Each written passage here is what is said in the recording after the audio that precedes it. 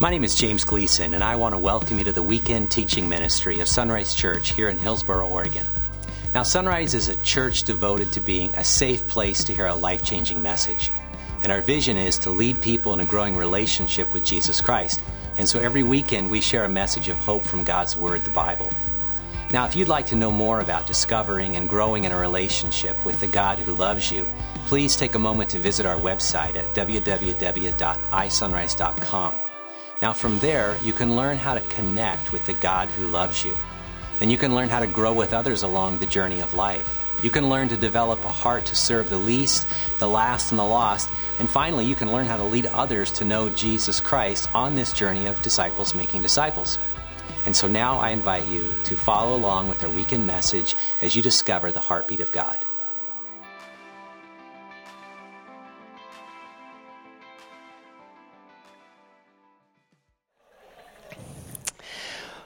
I want to tell you a story of just meeting a person who really ended up seeing a life change. About a year and a half ago, my wife and I went to our bank so that we could apply for and open a business account. We're part of this nonprofit opportunity of serving men and women who've come out of jail or prison. We thought it'd probably be good to separate that and have a specific account for that and, LLC and whatever. And so we did that. And we went into our bank. I hardly ever go into a bank. I use my phone all the time. My wife does that. You can pretty much do everything, right? Well, we went into the bank, and I thought this was going to be a simple process. I just imagined in my head 15 minutes. We've been customers forever at this bank. And so it'd be a simple process. And in one sense it was. It took a lot longer than 15 minutes. We were introduced to one of the gentlemen there, nice-looking guy wearing a suit and tie. We sat down, started the process. I think his computer was running Windows XP because everything just, like you input, click, and wait, you know what I mean? And it was just like figuring out and checking all the facts and going through every line about our lives. And so I just kind of settled in. I'm like, well, this is going to take a whole lot longer than I thought. And that's okay. I drive into Portland pretty much every day. It takes a whole lot longer than I think, and it's like, okay, God, that's fine. I'll just chill. We go through the process and go through the questions and just a nice guy start talking. But in my mind, I got to be honest, in my mind, I'm there to open up a business account at my bank. That's why I'm there, right? It's my wife and I set up an appointment. That's why we were there. That's not why God had us there. And so at one point he asked me the question that I don't always know how to answer. It's like, what's your occupation? And the reason I don't know how to answer that is because if I say pastor, that usually shuts everything off. Try it one day if you're on an airplane and you don't want to talk to anybody or them talk to you. I kid you not, just say, I'm a pastor. They'll put headphones on and go to sleep or fake it. And it is the weirdest thing, and usually I have to explain I'm not that kind of pastor or, whatever. And so, but this is a bank, I can't lie. It's FDIC insured. And so I just said, well, I'm a pastor. And it was cool because his response is, oh, what church? And I said, Sunrise Church. And it was like, oh, yeah, I've heard of that church and everything. And that's great. Well, that's when, and all apologies, this is your pastor. He's thick-headed sometimes. That's when I woke up and I realized, wait a minute. This is a real person doing a real job with a real life, and I've been focusing on an account. And God woke me up, and I started thinking, okay, God, I started praying inside, like, what can I say? What can I ask? That kind of thing. And I'm not an evangelist. I do the work of an evangelist, as we're all called to do that. But I don't think this way normally. And so I started engaging in conversation, and so I started asking questions, and one of the questions I asked was, well, do you attend church? No, that's a safe question. Used to go to church, and I kind of made a jump here, a little flyer. It's like, well, was it a Catholic church? It's like, yeah. I go, so you live with guilt, right? Yeah, that's great. Okay, kind of have a little fun with that. It's true, man. If you got a Catholic past, you are guilt-ridden. And so, just along, and so as the click and waiting for the thing to process for every field, every box, I'm praying like, Lord, give me a question, give me a thought. And when all was said and done, we shook hands, and my wife and I left, and I just said, man, I just would love to share Christ. And so I actually started going into the bank I didn't normally go into the bank. So I would just make an opportunity to go to the bank. It'd be like, hey, you got any checks to deposit? No, I scanned them on my phone. It's like, just stop doing that. It's like, it's too efficient. Let's go see people, And so I would go into the bank and I would see this gentleman and it's all about relationships, right? You never know. But I just felt in my heart, I needed to stop thinking about myself and my expedient desire to get something done quickly with my phone. And along the journey, what was fascinating was I didn't make the connection at first, but these two young gals with kids were coming on the weekend services, and just beautiful gals, just a lot of energy, a lot of joy. And they came to a Connect class, and they're sitting at a table, and I'm talking with them and everything. And it's just kind of cool to see God work in people's lives. Well, it wasn't very long after that I saw these gals coming in, and he was with one of them. And I'm like, what's that? And it's his wife and sister. And I'm like, you're kidding me. And so making a connection and just, along the journey there, just kind of, just trying to say hi and all that. And then, at the bank and going in and saying hi and, introducing me as pastor. And I'm like, oh, I don't know. Do I feel good about that or not? I just want to be James. And, that's okay. It's part of the journey. And then he had one weekend I saw him with a Russell Wilson number 3 jersey, Seahawks. And man, I started trashing him because they've only won the Super Bowl once. The Raiders have won 3 times. And so, it's just like, so it's just an opportunity and talking and sitting down and talking and things like that. And I'd always just pray, God, God, give me something to say or to ask. And again, this is not my natural language, not my natural ability, but I'm trying to build a relationship with someone because I think that God wants to do something. And even just to build a relationship with to demonstrate Jesus' love. And I was in Alaska a year ago on a men's trip and a pastor's trip. It was a retreat kind of prayer thing. And I'm up there in Anchorage. And along the journey, I was at a hotel, and I checked my phone and emails, and we always get the prayers in a PDF format. So all the prayers you put in on the Connect cards go onto a PDF for kind of the normal ones, the open ones, and then the just pastors and staff prayer. And there was a prayer request from him, and it kind of shocked me, and it was about just a personal need and kind of a situation going on. And I was just moved. And so I opened up my phone, switched to the Lead app. We have a Sunrise Lead app for small group leaders and pastors. And I was able to find the database. And I thankfully found his contact info was in there. I sent him a text like, hey, it's Pastor James. I'm up in Alaska. I'm really sorry to know what's going on. I'd love to connect with you. You want to get together? Yeah.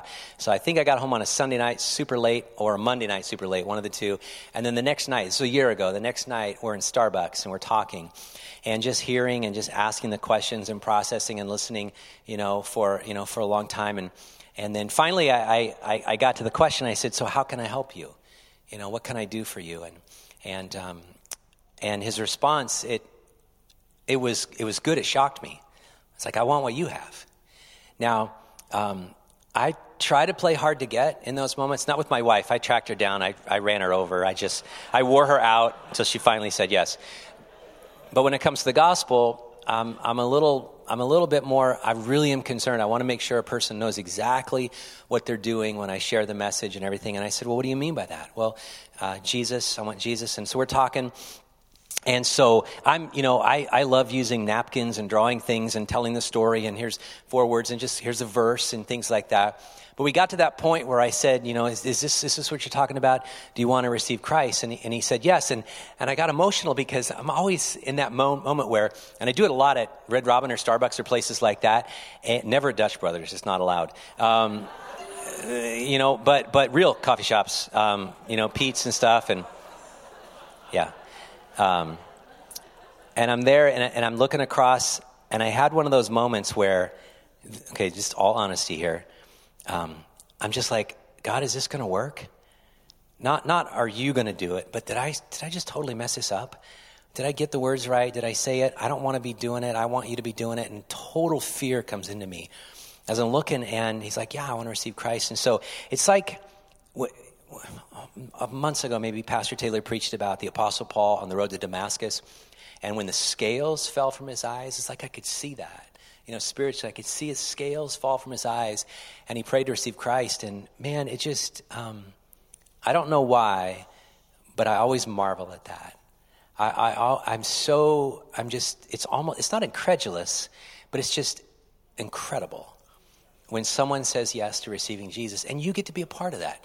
When you get to be a part of seeing someone receive Christ, not a religion, but a true relationship with Christ, when you get to see a new path, a new direction. Spiritually, our sins are wiped away, the Bible says, when we receive Christ. We're given the Holy Spirit inside of us, and the Holy Spirit begins to work on us. And so we started a discipling relationship, and I just walk away in tears because I'm like, I got to be a part of that. I didn't do it, but I got to be a part of it because I was awake, you know. I had a moment where it's like, I'm not here at the bank for an account. I'm here for a person. And I confess, I don't always have those eyes. And I'm sure you're in the same boat. We go from place to place, shop to shop, neighbor to neighbor, whatever, and we just have our eyes down. And we don't lift up our eyes and see the harvest is ready all around us, as Jesus says in John 4. But I'm always amazed at how the gospel, the good news message of Jesus Christ, still changes lives. 2,000 years later, how we, just normal people, hurting, broken, we got our own issues, people, when we fall in love with the gospel every day, when we preach the gospel to ourselves every day, when we share the gospel with people all the time, God shows up. God does something in that. And when he does something that, it's just I just sit there and I go, this is so far beyond me, which is a good reminder, right? But God, you are so good that you still change lives.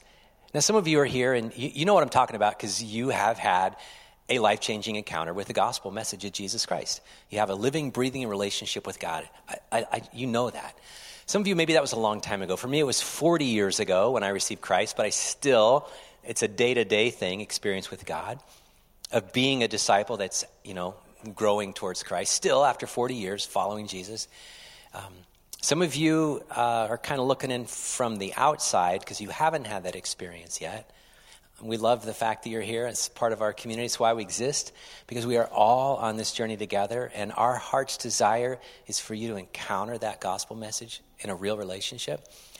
And in fact, I'm going to tell you up front at the end of my message, I'm going to invite you to do that because some of you need that. That's the only need you really have. You might have other external needs, but the true need is the message of Jesus Christ in your heart today.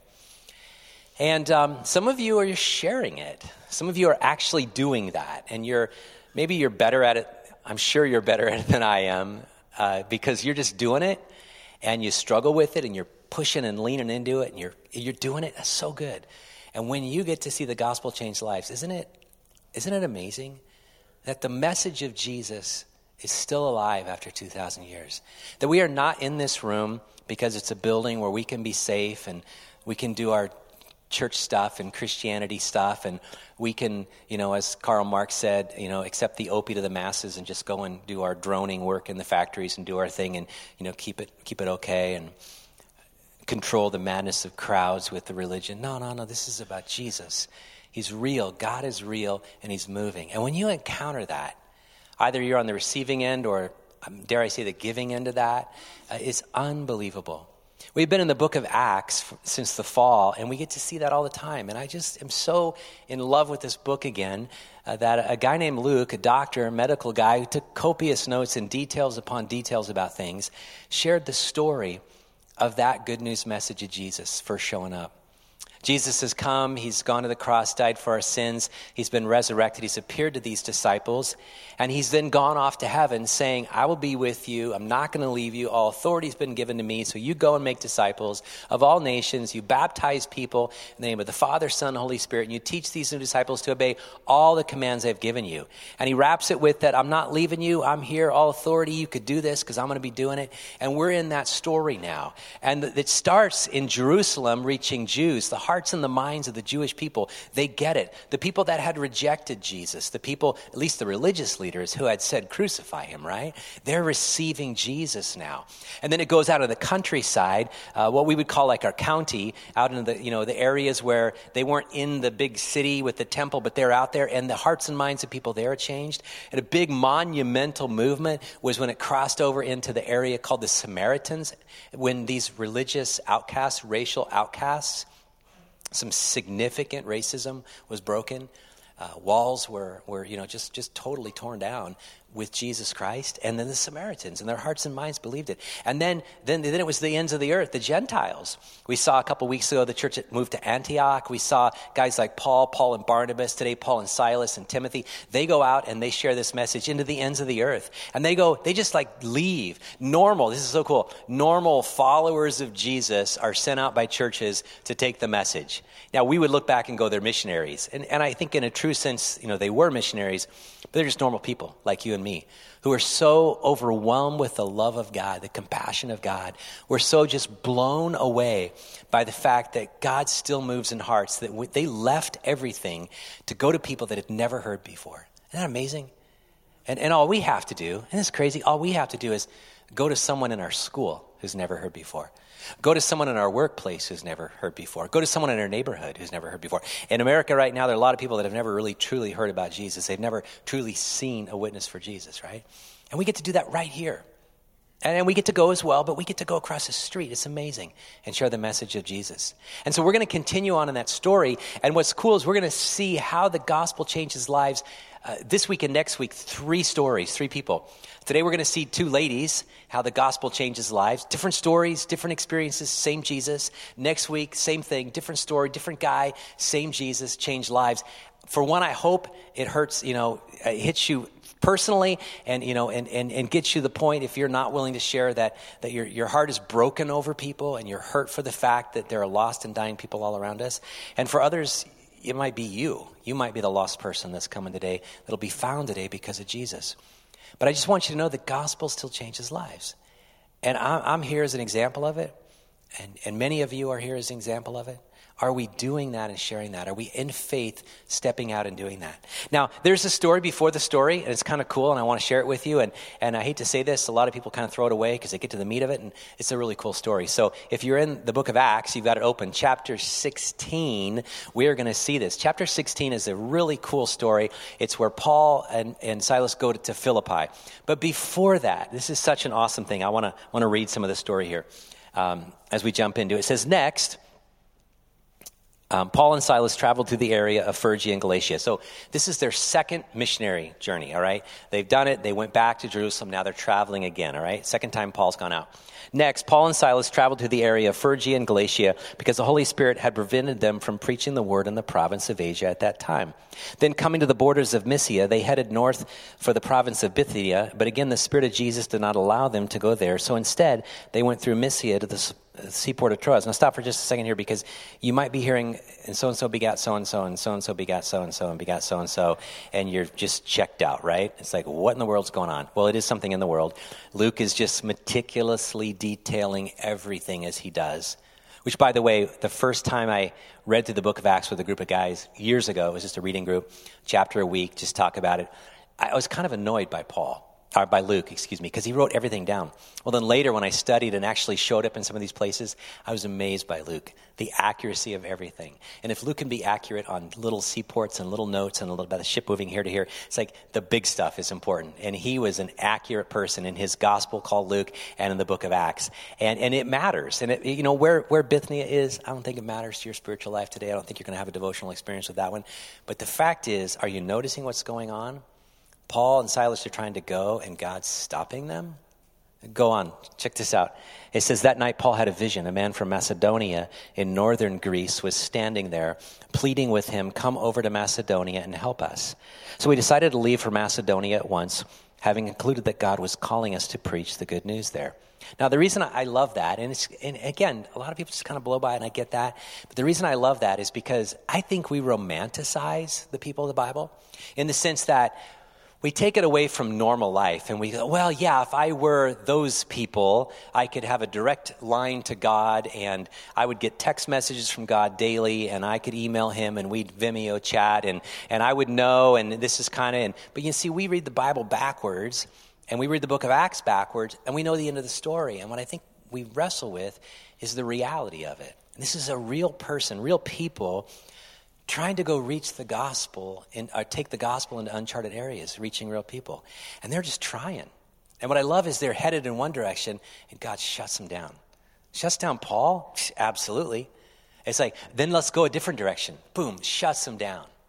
And then goes a different direction. Shuts him down. Then he gets this vision, this dream at night, and all of a sudden, there's this story, right?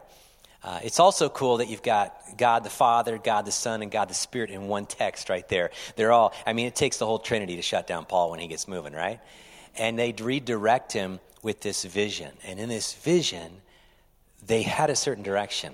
Now, as this week and next week progress, you'll know that the vision they received is about a man coming, and they encounter something entirely different. When I was a brand new follower of Jesus, I remember asking the question, how do I know God's will for my life? And it was mostly in relationship to dating and college. Those were the only two things that mattered to me in high school. Dating and college. What am I supposed to do? Who am I supposed to do it with, right? What does God want for the rest of my life? And I'll never forget this. The reality is that some really good believers in Christ, they sat down and they said, well, here's some pieces of advice. And I remember these. These could be good for you. They're not on the screen. You can write them down or just get one of the sermon notes pages on the way out. But this is what they said. They said, number one, make sure your desire, your plan is in harmony with God's will. Because God's never going to contradict himself. And as a pastor, I can say that. If you feel like God wants you to go do this and yet his word says the opposite, God's not talking. Maybe the culture's talking, your heart's talking. God's never going to contradict himself. So make sure what you want, make sure what you desire is in line and harmony with God's revealed will in the Bible. Number two, ask mature believers for their input. That's really important. Pastors and biblical counselors, small group leaders, people that are around you, the church basically. Go to other believers and say, I got this idea, I got this thought, or I've got this fear. What do you think about it? Ask mature believers for their input. Number three, check your own motives. I confess, sometimes my motives, well, they're just kind of complicated, right? They're just confusing a little bit. And when your motives are convoluted to the point that you don't know what's up or down, you might not be making a good decision. Just check your own heart. Is this truly what God wants, or are you just running off on emotions? Number four, draw close to God while you're waiting. Just draw close to God. Just get close to God. Develop the intimacy with God, and then I think he's going to show you the way. Because number five is simply this. Just pray that God opens or closes doors. Just pray that he opens or closes doors. It's a biblical thing. We see Paul praying for an open door for the gospel. And pray, God, if you don't want that, shut the door. If you want that, open the door. That's a biblical thing. My wife and I were doing that this week on a pretty major decision. And I was just reminded of the words of the proverb writer. And as I held her and we prayed, I just prayed these words. Trust in the Lord with all your heart. Do not depend on your own understanding. Seek his will in all you do, and he will show you which path to take. That's it. That's how to know the will of the Lord. Trust in the Lord with all your heart. Don't trust in your own wisdom. Don't get too excited about your brilliance, right? Trust in the Lord with all your heart. Don't depend on your own, even friends or what the culture is saying, understanding. Seek his will. Put his will first. Jesus says, seek the kingdom of God first. Put his will first. And he'll show you which path to take. That was Paul's strategy. I don't know if you heard an audible voice from God. I've never heard an audible voice from God. Usually the Holy Spirit sounds like my wife, And it's true, man. God speaks through her, and I'm like, yeah, Lord, I want to be sensitive. And sometimes, my voice speaking to her sounds, like God, and that's a very, challenging thing at times. But the reality is God wants to speak to you, and he wants to show you the way to go. And for Paul, it was, I want to go share the gospel. Silas is like, we're leaving everything. We're like sent out by the church to go do this. And we're closed door, open door. It's like, okay, all right, I'll take what you can give me. Well, we're going to see three stories, two today. And I hope you're moved by these. Because, man, I will probably cry through these stories because I have all last 2 weeks that I've been working on this message for you. It starts off with this. It says, we boarded a boat for Troas and sailed straight across the island of Samothrace, and the next day we landed at Neapolis. From there we reached Philippi, a major city of that district of Macedonia and a Roman colony, and we stayed there for several days. On the Saturday, we went a little way outside the city to a riverbank where we thought people would be meeting for prayer, and we sat down to speak with some women who had gathered there. One of them was Lydia from Thyatira, a merchant of expensive purple cloth, who worshipped God. As she listened to us, the Lord opened her heart, and she accepted what Paul was saying. She and her household were baptized, and she asked us to be her guests. If you agree that I am a true believer in the Lord, she said, come and stay at my home. And she urged us until we agreed. Now here's the first gal, Lydia. We know quite a lot about her from the story. First of all, she's a foreigner. She's not from there. She's from modern-day Turkey. She's now in Greece, a country away, basically a world away at that time. She's wealthy, she's influential, and she worshiped God. How do we know these things? Well, first of all, Lydia was a successful businesswoman from Thyatira, a town that was known because of a specific purple flower plant that could be, through great expense, converted into dye for purple cloth. We know she's hundreds of miles from home. She's on a different country. I mean, she's technically in a different place, and yet God has moved her there. She thought maybe for business purposes, but God has moved her there so she could hear the gospel message. She was one of the many God-fearers, the Gentiles, a non-Jew who would hang out with Jews because they knew there was a true God and the Jewish people worshiped the true God, and so they would come under that banner. They didn't accept all of the things of the Old Testament as far as the rules, but they were God-fearers. Last week, Pastor Shane talked about that in Acts 15, that, do you go straight to Jesus or do you have to go to Moses first? No, you can go straight to Jesus. You don't have to accept all of the Old Testament customs of the law because the law is now fulfilled in Jesus, and you just come straight to Jesus. Paul and Timothy traveled 150 miles by ship. That's pretty cool, 150 miles on a boat. And then they landed and they walked 10 miles to get to this Roman colony called Philippi. She was seeking truth. God was seeking her. That's so cool. She went out to pray. Her prayers were going to be answered. It's an awesome thing. I think that's really true even today, my friends. If you're in our foyer and you look over by the cafe and you notice on the wall there's a big picture of the Tom Hughes Plaza downtown, the Civic Center for us, the fountain going. I've got the verse from Jeremiah. It says, pray for the peace and prosperity of the city to which I have called you. For if it prospers, you prosper. And I have it there because I pray for the prosperity of Hillsborough, not because I want to be a white middle class, American. It's because I want people to come here. I want people to move here from every region of the world so they can hear about Jesus. Some of us need to go, but there's a lot of people coming. And the fact is that we at Sunrise, I shared weeks ago, we have over 50 different countries, backgrounds, nations represented here that have moved here. That wasn't true 25 years ago. It's absolutely true now. I want our community to prosper because that many more people will come here. If you watch the video, Zena at the end, she came from Somalia, right? She received this vision of Jesus as a dream, and she came here and she was saved. I want that. I want visions and dreams of Jesus showing up in people's lives. I have friends who minister in the Middle East, and they tell me over and over again, where Jesus has never been heard, where Jesus has never been preached, where there's no church, Jesus shows up in dreams, and he reveals himself, and people begin to follow, and an underground church develops. That is our God. He wants all people everywhere to hear the message and be saved. And so the fact he's bringing them to Hillsborough, you might be here searching for God. I tell you, far before you ever thought about him, he thought about you and he was searching for you. And it is still true today.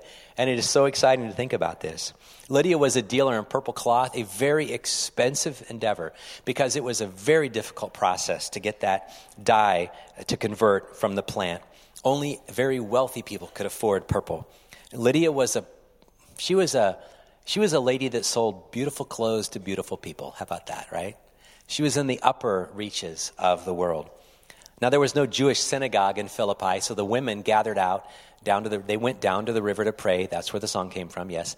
They went down to the river to pray, and as they prayed, Paul and his companions went there.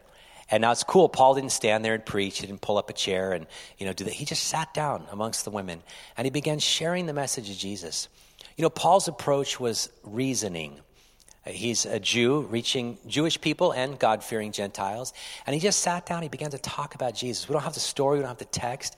But he reasoned is the word that was used. And Lydia's heart was opened. This is so important. There was an attraction to Paul's words. When you share the message of Jesus, is it attractive? I'm not talking about making it flowery. I'm talking about Jesus was attractive when he was here on the earth. Crowds gathered around Jesus. People invited others to come and see Jesus because there was something compelling about him. We are the body of Christ. We're the church. We're the hands and feet of Jesus on the earth. Is there anything attractive to us or our message? Because for Paul, as he shared the message of Jesus with her, there was an attraction. I find it fascinating that a woman whose business was beauty found beauty in Jesus. And she received the message, and she and her whole household were baptized. But then we jump to the second woman in the story. Actually, not just a woman, actually a girl, a young girl. Here's the second story in Philippi. One day as we were going down to the place of prayer, we met a slave girl who had a spirit that enabled her to tell the future. She earned a lot of money for her masters by telling fortunes. She followed Paul and the rest of us, shouting, "These men are servants of the Most High God, and they have come to tell you how to be saved." I think that's awesome, by the way. Then this went on day after day until Paul got so exasperated that he turned and said to the demon within her, "I command you in the name of Jesus Christ to come out of her," and instantly it left her.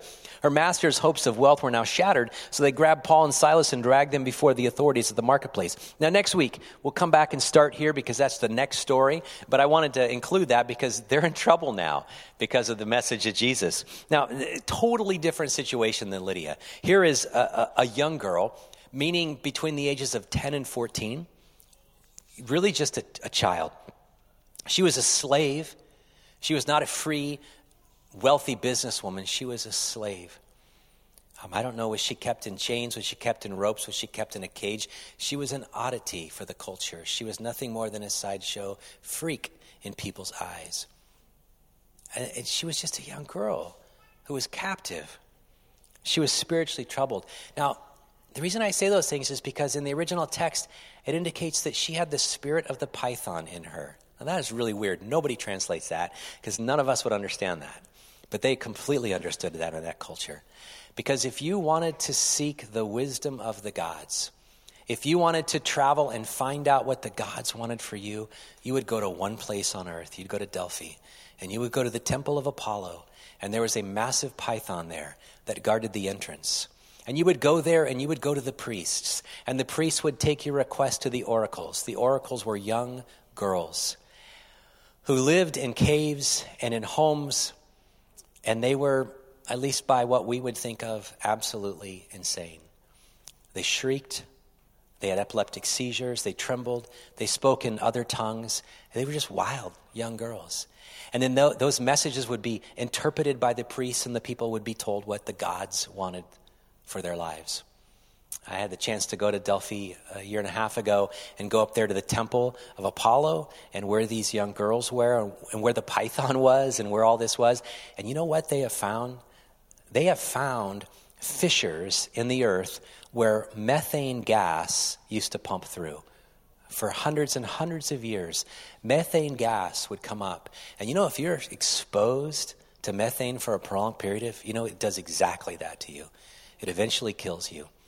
The story is these young gals didn't live a very long life, and they were just tools for religion.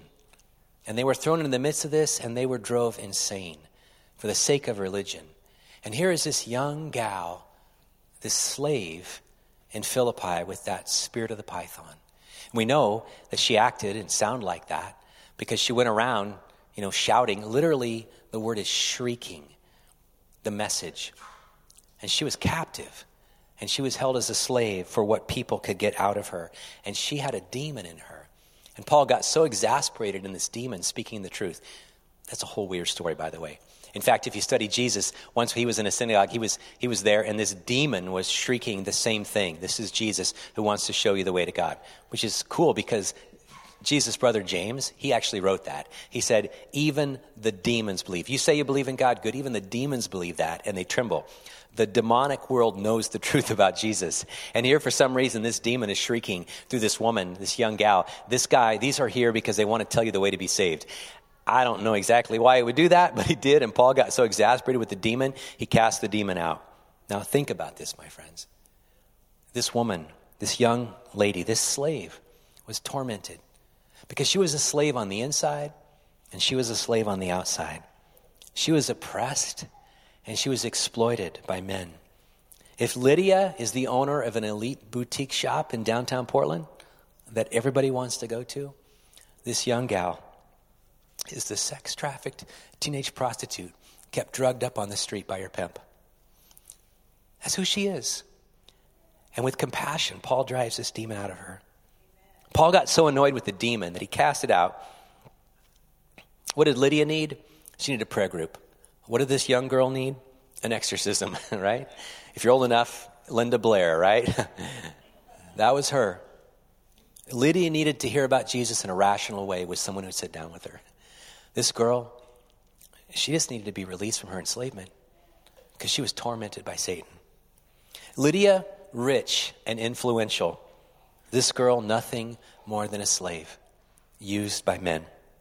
Lydia needed a message of forgiveness. This girl needed a message of freedom. Lydia was an owner. This young girl was owned. When I think about Lydia and the slave girl, they both received freedom, but it was different. And that's just an example of how Jesus shows up in every human heart and every need. Some of you, maybe you're more like Lydia. You might be a male Lydia, a Lydion or something like that. Or a Larry, I don't know. Some of you, you're reaching for the top, and you're getting that. You're wealthy. You wear the nice clothes. You have the purple of our culture. And you need someone to tell you about Jesus. Some of you are here, you're tormented because the things you have run to have resulted in slavery.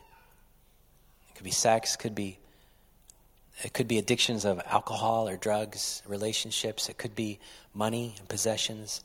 It could be you're tormented by the demons who will not leave you alone. That's the beauty of the gospel, my friend. Jesus shows up in every need in every human heart. As I think back to my friend just before he received Christ in that Starbucks a year ago, I thought, he's going to be free from sin. And Jesus is going to free him.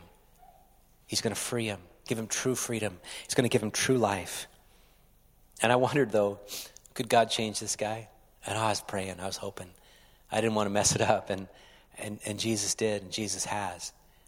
And I think he still can for anyone here today who's willing to receive it. Lydia realized it, and she found fulfillment in Jesus. This young gal, she found freedom in Jesus. And I know that freedom and fulfillment are still found in Jesus. And I believe in every human heart there's a longing. I believe that there's an ache in every human heart. Blaise Pascal, a French mathematician, said it this way: there's a hole in everyone's heart. It's a God-shaped hole. It can only be filled by God. We, of course, fill it with everything under the sun, but it never truly satisfies us. It was Solomon who wrote in Ecclesiastes that God has planted eternity in our hearts. Everyone on this planet knows there's more than what's around us. And we are finding ways to fill it, and yet we are being disappointed by what we found. Because it satisfies for a while, but it never fully satisfies. Chaucer in the Canterbury Tales, A Knight's Tale, he writes this line. This is so cool. He says,